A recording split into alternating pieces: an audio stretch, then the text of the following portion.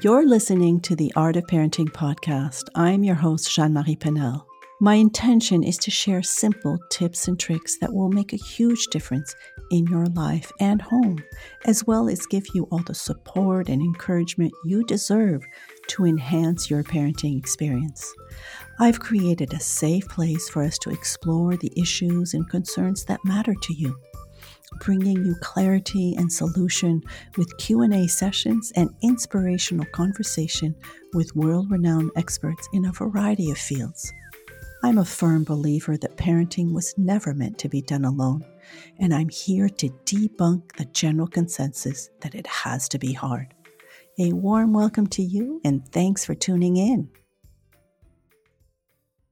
Hello and welcome back to the Art of Parenting. This is your host, Jeanne-Marie Penel.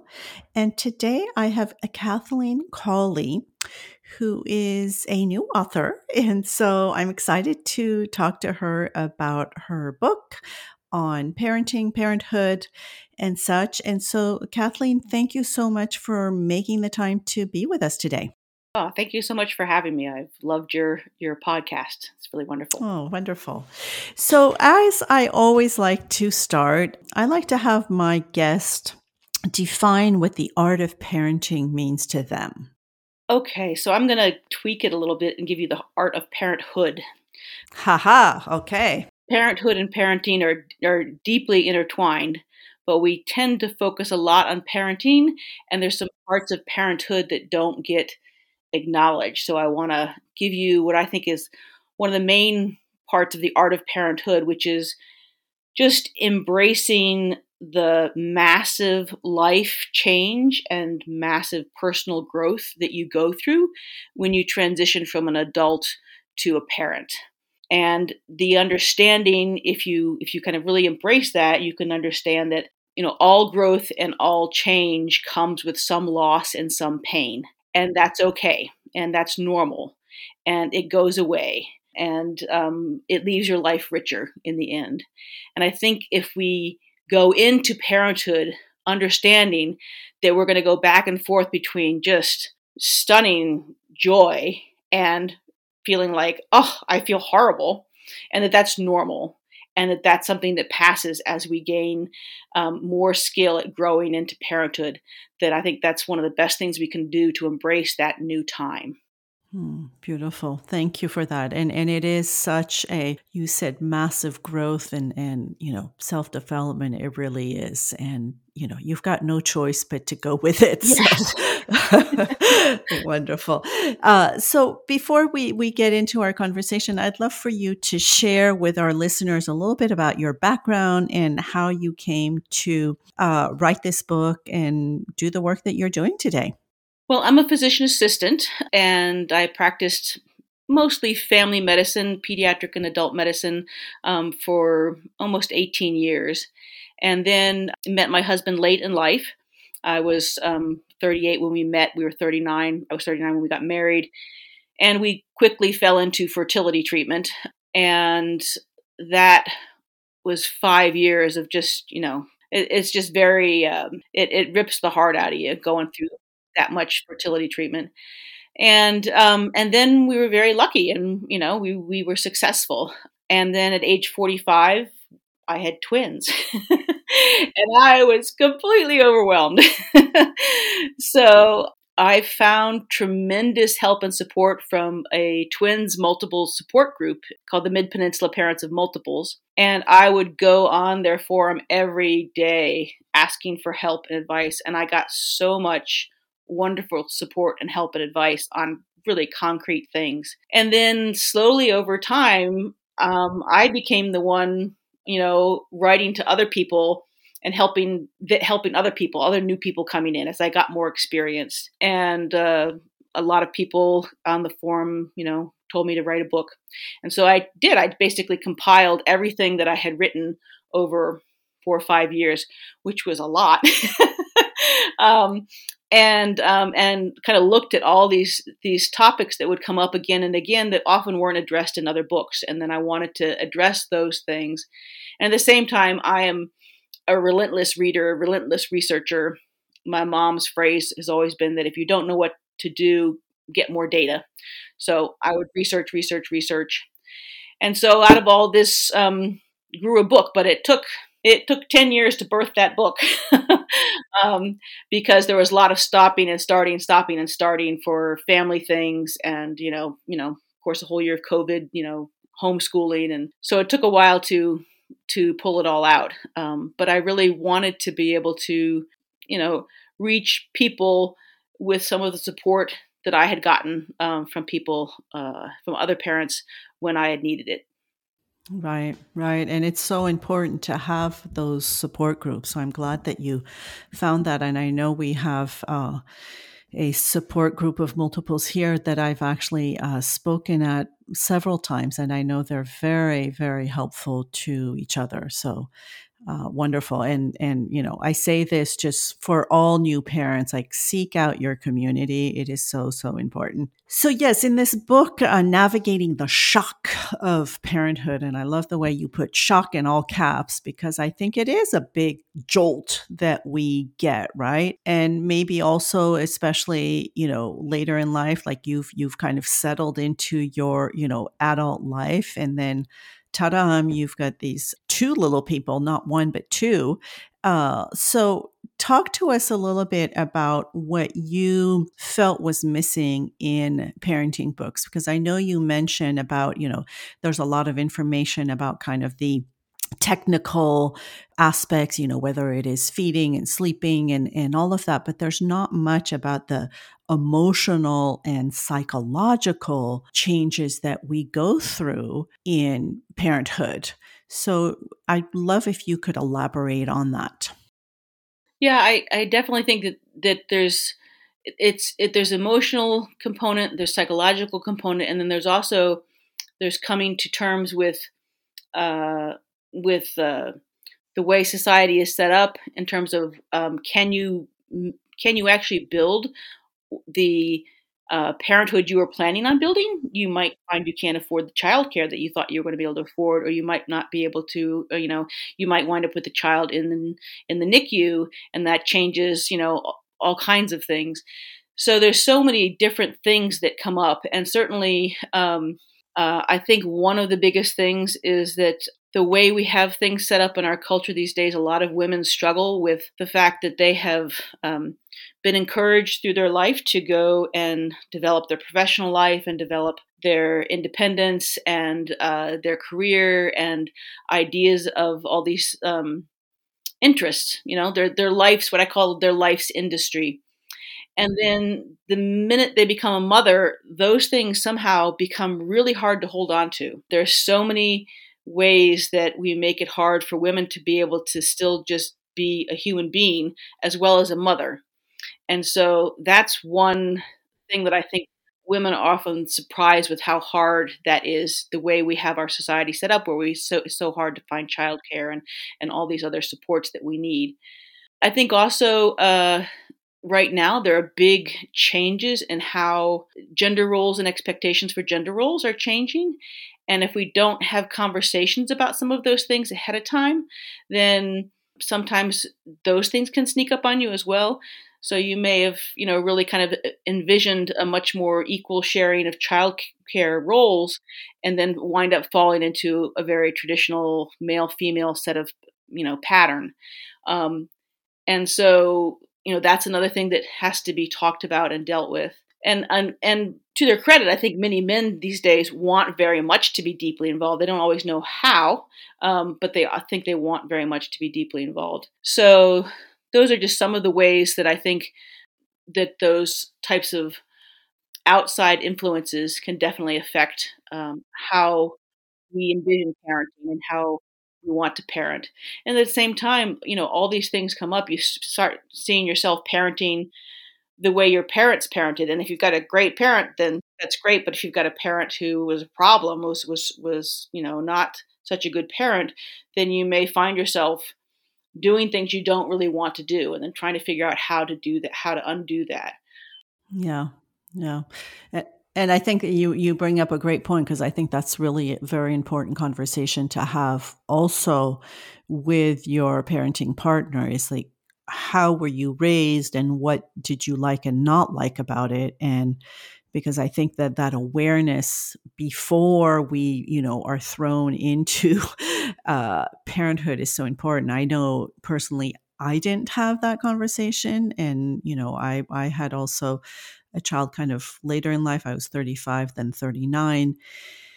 And those are not conversations we had. And once you start, wanting to discipline or feed or whatever, you realize that we're on different pages here. Like, how are we going to manage this? So I think that's a very good point you bring up. One thing that when you were speaking, you were talking about how hard it is specifically for women, for mothers.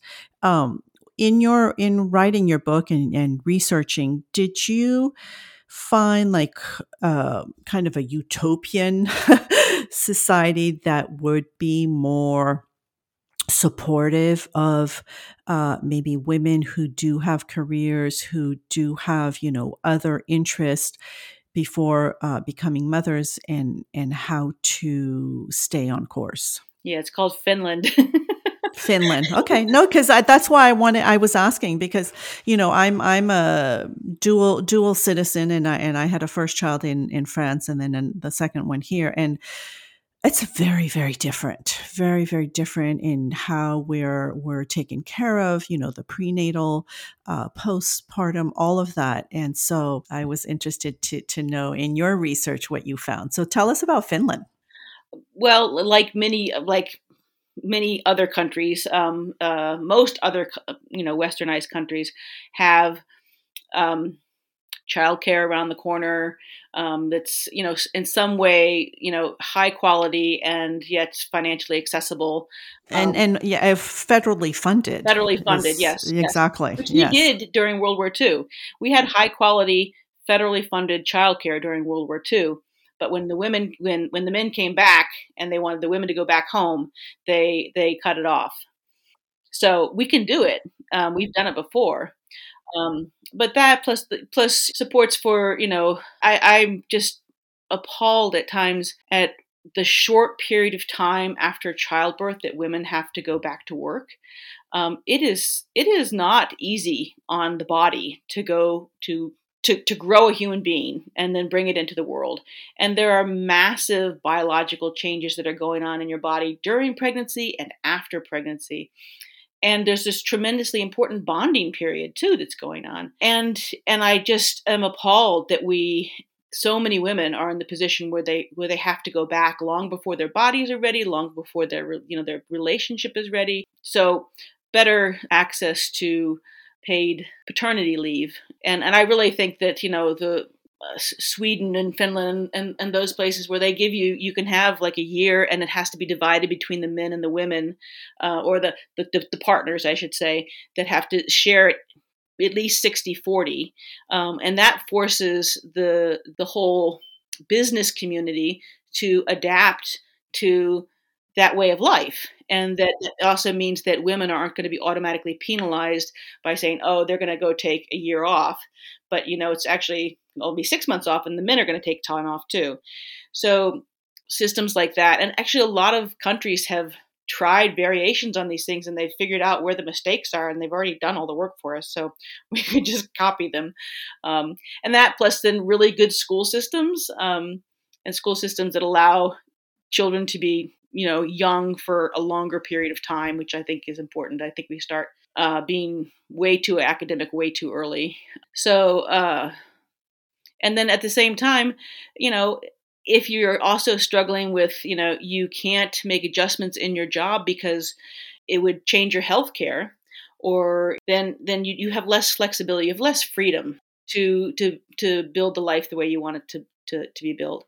And so I think all of that infrastructure for healthcare, that's nationalized healthcare and also nationalized elder care, that those are critical things in making a family really work in modern Western culture. Well, yeah, it's called being pro-family. I mean, having a system that understands the needs of families, and like you say, it's, to me, it is outrageous and somewhat criminal to ask women to go back to work before they're healed. Like it's a healing, physically, a healing process that we go through, and it's important to respect that.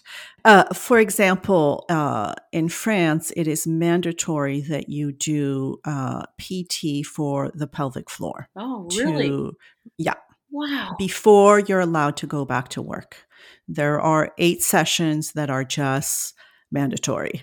They're not pleasant, but they're necessary. And here, I feel like we don't even talk about that. And it's No. like, to me, it is just so disrespectful and criminal to let women think that this is just the way, oh, well, yeah, you just gave birth. So yeah, you're going to pee when you sneeze. It's like, no, it does not have to be that way. And it is not okay.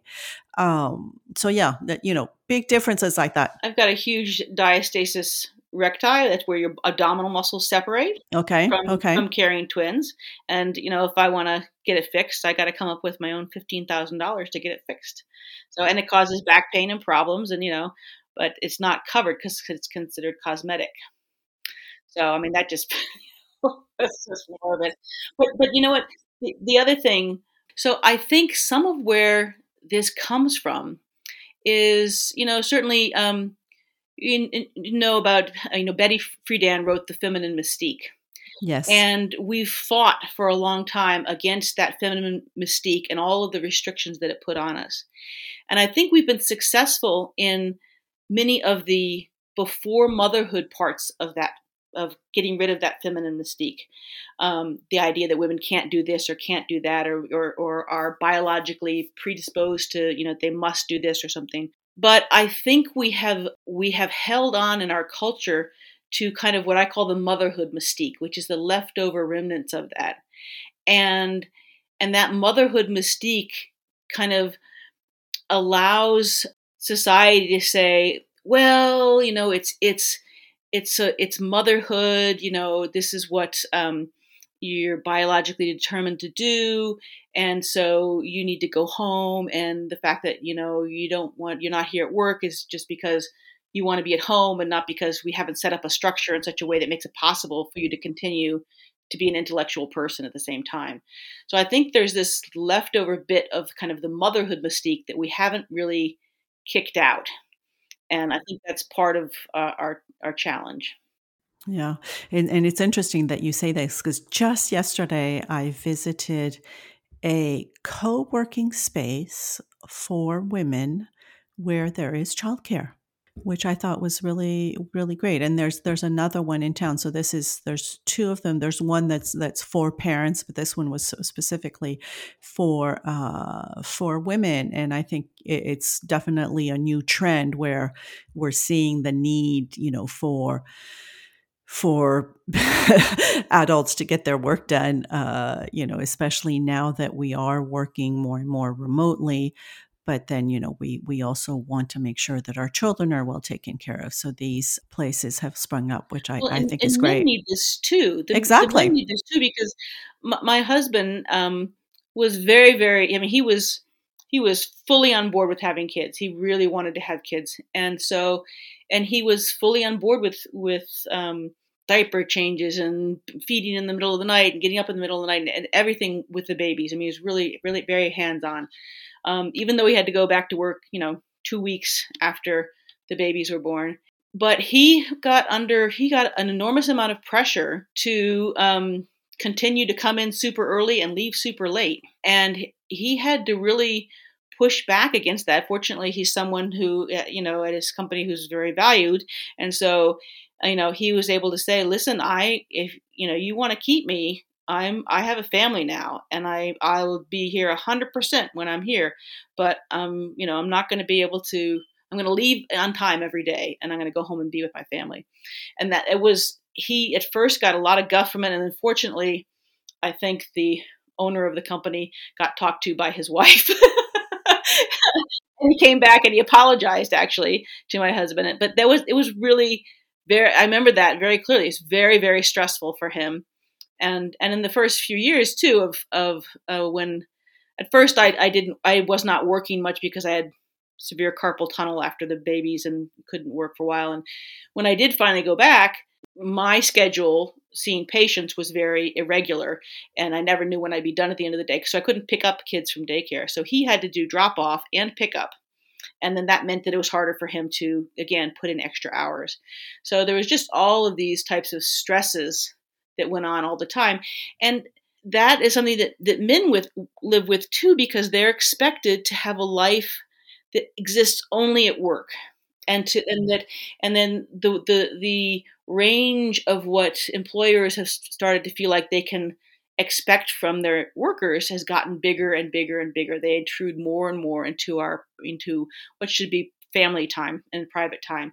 And so they make more and more demands on these areas.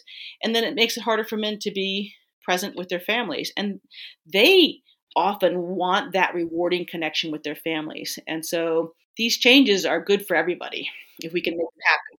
Definitely. No, I think it's a lot of pressure on working parents to be expected to, give 150% of your time and energy to your work and still, be a good parent who is there, who's connected, who's participating, and so forth. Because we hear it over and over again. It goes by so fast, and it really, really does. So if you can at least have those, first 10, 18 years that you can really devote to your parenting responsibilities is critical to me. But yeah, there's big changes to be made, right? And so talk to me a little bit about your husband and how he kind of lived through this, what you call this shock of parenthood. Like, what did you see a difference between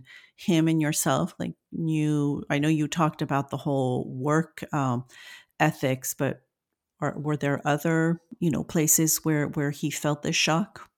I think so. Before we had the babies, I remember going for a walk and having a conversation with him, and him being surprised that I wasn't sure I totally wanted to go back to work full time after having kids. And that surprised him because I'm an active feminist woman and I had a profession. And I think it's because he didn't really understand how big the new job was going to be. And that how much of that, I was still going to wind up doing, even if he was involved. And I think that was one of the things that once the babies were actually there and as time went on, that he began to realize just how important it is to be connected and there, and how hard it is if you're both, we tried a year of it with both of us working full time and we were just completely fried. And so, and then I think he started to really value, my being able to be home with the kids more. But I think also that first 2 weeks after the baby's home and none of us were sleeping, that was definitely, I think, an eye-opening time for him.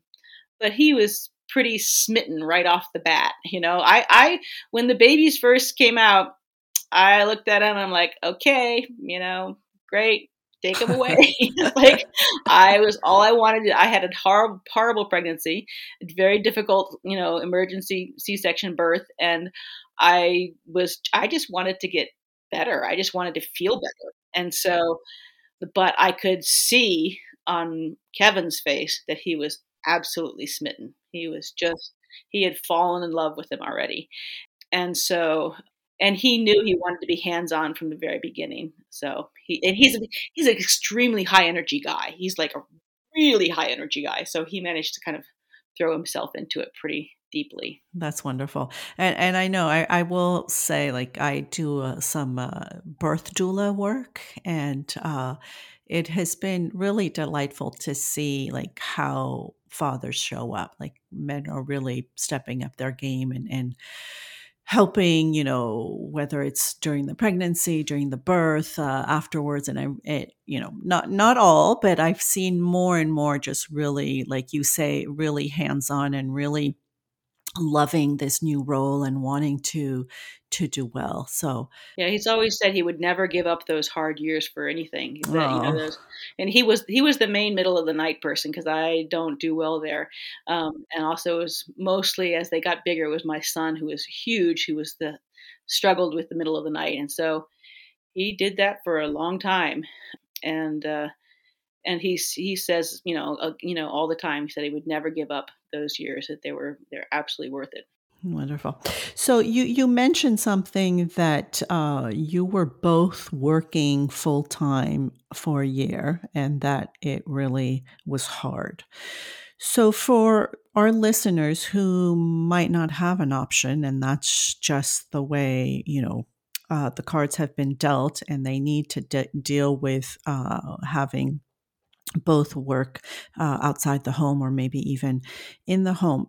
What are like some maybe, words of wisdom that you would have on how to maybe prepare for that or be more organized so that you kind of survive those years?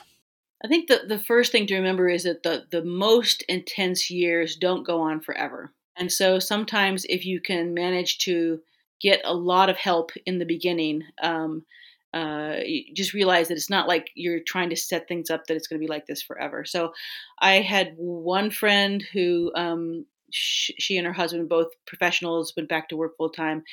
Her father-in-law came from overseas and lived at their house for a year.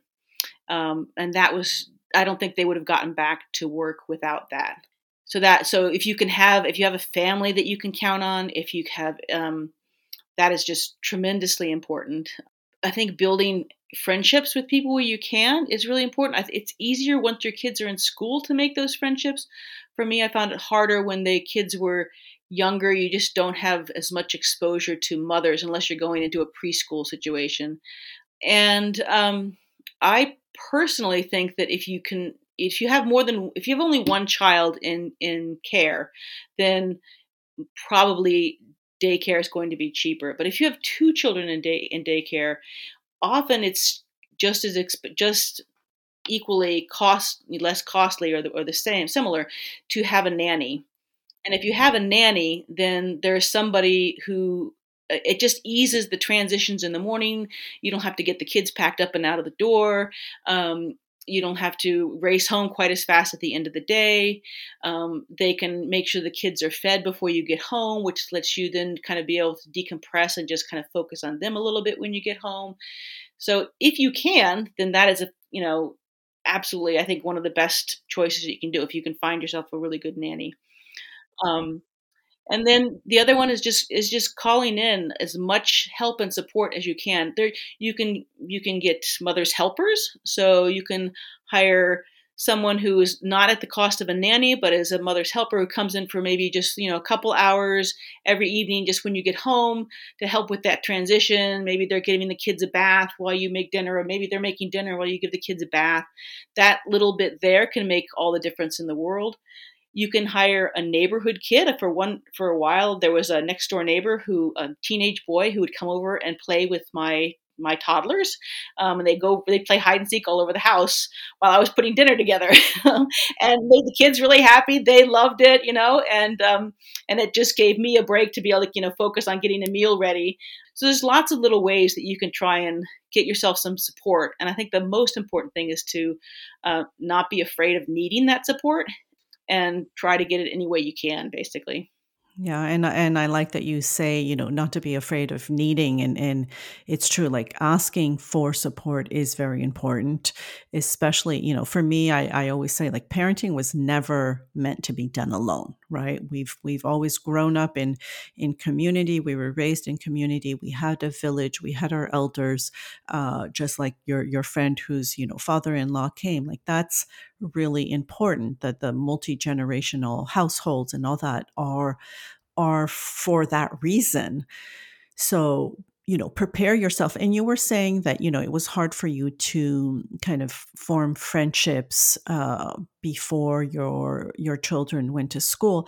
I would, recommend also just looking into uh people that are expecting at the same time as you, doing birth preparation classes, doing, I was running for a while, mommy and me classes. These were women that came with their newborns. And to this day, they are, have big friendships. They've had other children since then. And I know that they're still connected. So seek out your community. I think it's very, very important. I agree with that. And I didn't manage it as well when they were young. I mostly got support from that parenting forum, which was very, very helpful in another way.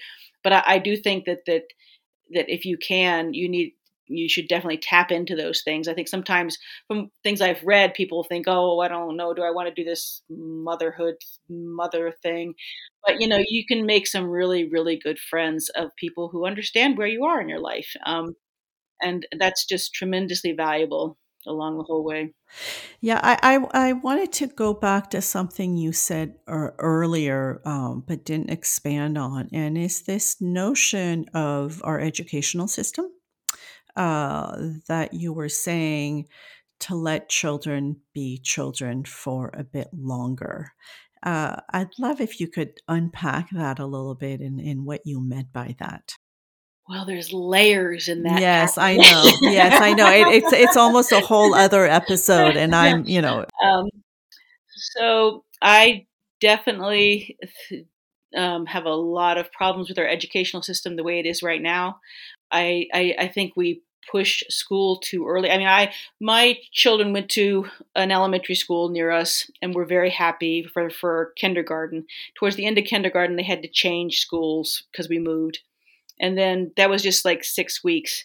In that 6 weeks, a teacher managed to crush my daughter's love of learning. And then I had spent a whole summer getting it back again. And then we went to a new school for first grade once we bought a house. And within a couple of months, literally a month and a half, my son was so depressed he was talking about not wanting to live anymore. And he's, this is a 6-year-old. And my daughter was so stressed and anxious, even though she was top of the class, but she was terrified something was going to happen. And I went and looked at the school and I realized I just volunteering there. I was like, I can't fix what's going on here. I can't fix this. And so I moved them to a Montessori program. And within 2 months, they loved school again. They're happy again. My son, who had refused to try to learn how to read, was reading within another month. And then they just blossomed. They just took off. And there was no homework and there was no stress. At this other school, they'd been telling them that they had to read for 20 minutes every night.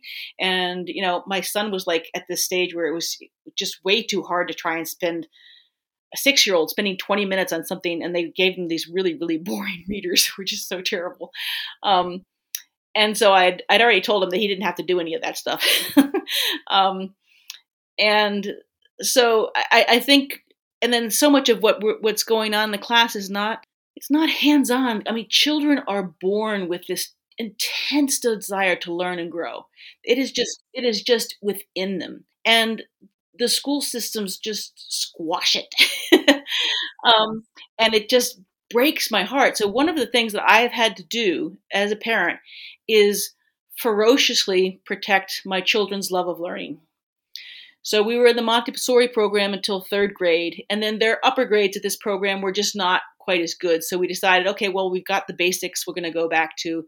So we tried what was supposedly a Montessori public school, but wound up not being and had some terrible problems. And so I had to pull them out again. Then we had COVID, and I finally managed to get them into this small kind of progressive public school near us. And it was great for a year. 3 great teachers that totally understood middle school age kids. And then at the end of the year, I think because they were just so traumatized by a bunch of COVID craziness, they all left. And then the next year has been terrible. So we're moving them again to a project-based learning school next year. But I have felt like that I've just had to be kind of fiercely protective of. So this last year, where it hasn't been as good, whereas the new teachers just weren't good, my kids are trying to like school and trying to like it, and they're doing really well academically. And we went and we visited this project-based learning school, And after the presentation, they got up and they cornered the teacher and were peppering them with questions. They were like, I want to go here. I want to go to the school. I want to go to the school. And I could see this whole joy of learning just explode back in them. And when you see that, why would you go back to the other one? And there's so many kids that are trapped in that. And then there's a whole other level of things where we have so much knowledge about how the brain learns and works and the different ways that the brains are wired now. If you say 1 in 5 kids has dyslexia, that's 20% of a classroom. But then you got to add in dysgraphia, dyscalculia, ADD, ADHD, a couple other things here. By that time, you're up to probably 40% of the classroom has a non-neurotypical way of learning. But the teachers have not been taught how to recognize and teach these students. And they're all thrown in there. And so we have to go all the way back to how and what we teach our teachers. And then how we set up and build a school environment that's about the joy of learning. In Finland, they actually have joy as part of their definition. The federal definition of part of what's supposed to happen in school is that they're supposed to create joy. I loved that. I was like, that's so good.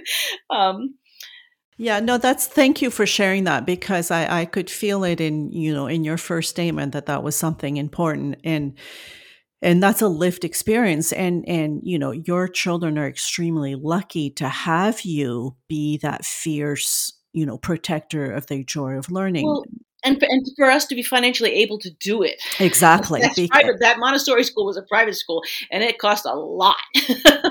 and not everyone can do that. And not everyone can move their kids when their school isn't giving them the extra attention that they need. So. Right. Or parents just don't have the bandwidth to be able to, do all the fighting and all of that. So yeah, thank you for that. And I'm glad that you found Montessori. It's funny, when you said that, I kind of, I released like some tension I had while you were describing. I went, oh, good. Okay. Because that's why I'm a big advocate of just Montessori education, in that it really is about the individual children, and it's really about nurturing that innate curiosity that they have, that we all have. We're all born like that, and it's just so You sad talk about individual stuff, and then when they first went to the school, that their teacher did a little assessment on each of them, and then she told each of them, this was separately, one at a time. She said, "Well, you can do these are the math things. You can do 6 problems on a worksheet, or you can do 3 problems on a worksheet. Which would you like to do?" My daughter picks 6, and my son picks 3, and my son has got slow processing, and so that was the right thing for him. So he's got a high IQ and slow processing, so he moves very slowly through the work, but he has high accuracy. Whereas my daughter is like, she likes to click along real fast and then makes mistakes because she goes too fast. So just that little thing right there of individualizing there and asking the child what they thought would be good for them, like revolutionary. Yeah. Oh, great. Well, this has been a wonderful conversation, Kathleen. Thank you for sharing all this. Any topic or words that you want to leave our listeners with that maybe we haven't touched upon? Oh, there's a million, but yes. Okay. So, well, maybe I'll just have to have you back, because I'm conscious of time for our listeners. So I will kind of wrap it up with a more personal question, and that is, so how old are the twins now? They are just about 13. 13. So if you were to go back to 14 years ago when you were expecting them, what wise words would you tell yourself, knowing all that you know today? Okay, I'm going to give you 2 things. One is an unspoken truth, which is that if you're going through IVF, try really, really, really, really hard for singletons, because having twins is not physically normal. It is extremely difficult on your body. It's extremely difficult on the babies. A lot of them wind up in the NICU. And when you've gone through fertility treatment, you want to be able to have a baby and then just snuggle that baby. And when you have twins, you're in a constant juggle. So I strongly encourage in fertility treatment, at least when I was going through it, it was kind of we're aiming for one or two, but it should really be we're aiming for one. It's a gift to yourself to have one at a time because you can really snuggle that one baby down. And then the other thing is what you've talked about several times here, which is that build your village, build your village, build your village. We all need a village. And it's so enriching in our lives if we get in touch with other parents that become part of our village. Yes, beautiful. Well, thank you for this, all of this wisdom, and for writing this book for new parents, because then they'll know what to expect. So thank you. Thank you so much for having me. I really enjoyed talking with you. I hope you've enjoyed this episode of the Art of Parenting podcast. And if you did, please share it with your loved ones and make sure to leave a review so it can get heard by many more. And remember, if you've got a question, let me know. I'm here for you. Till next time.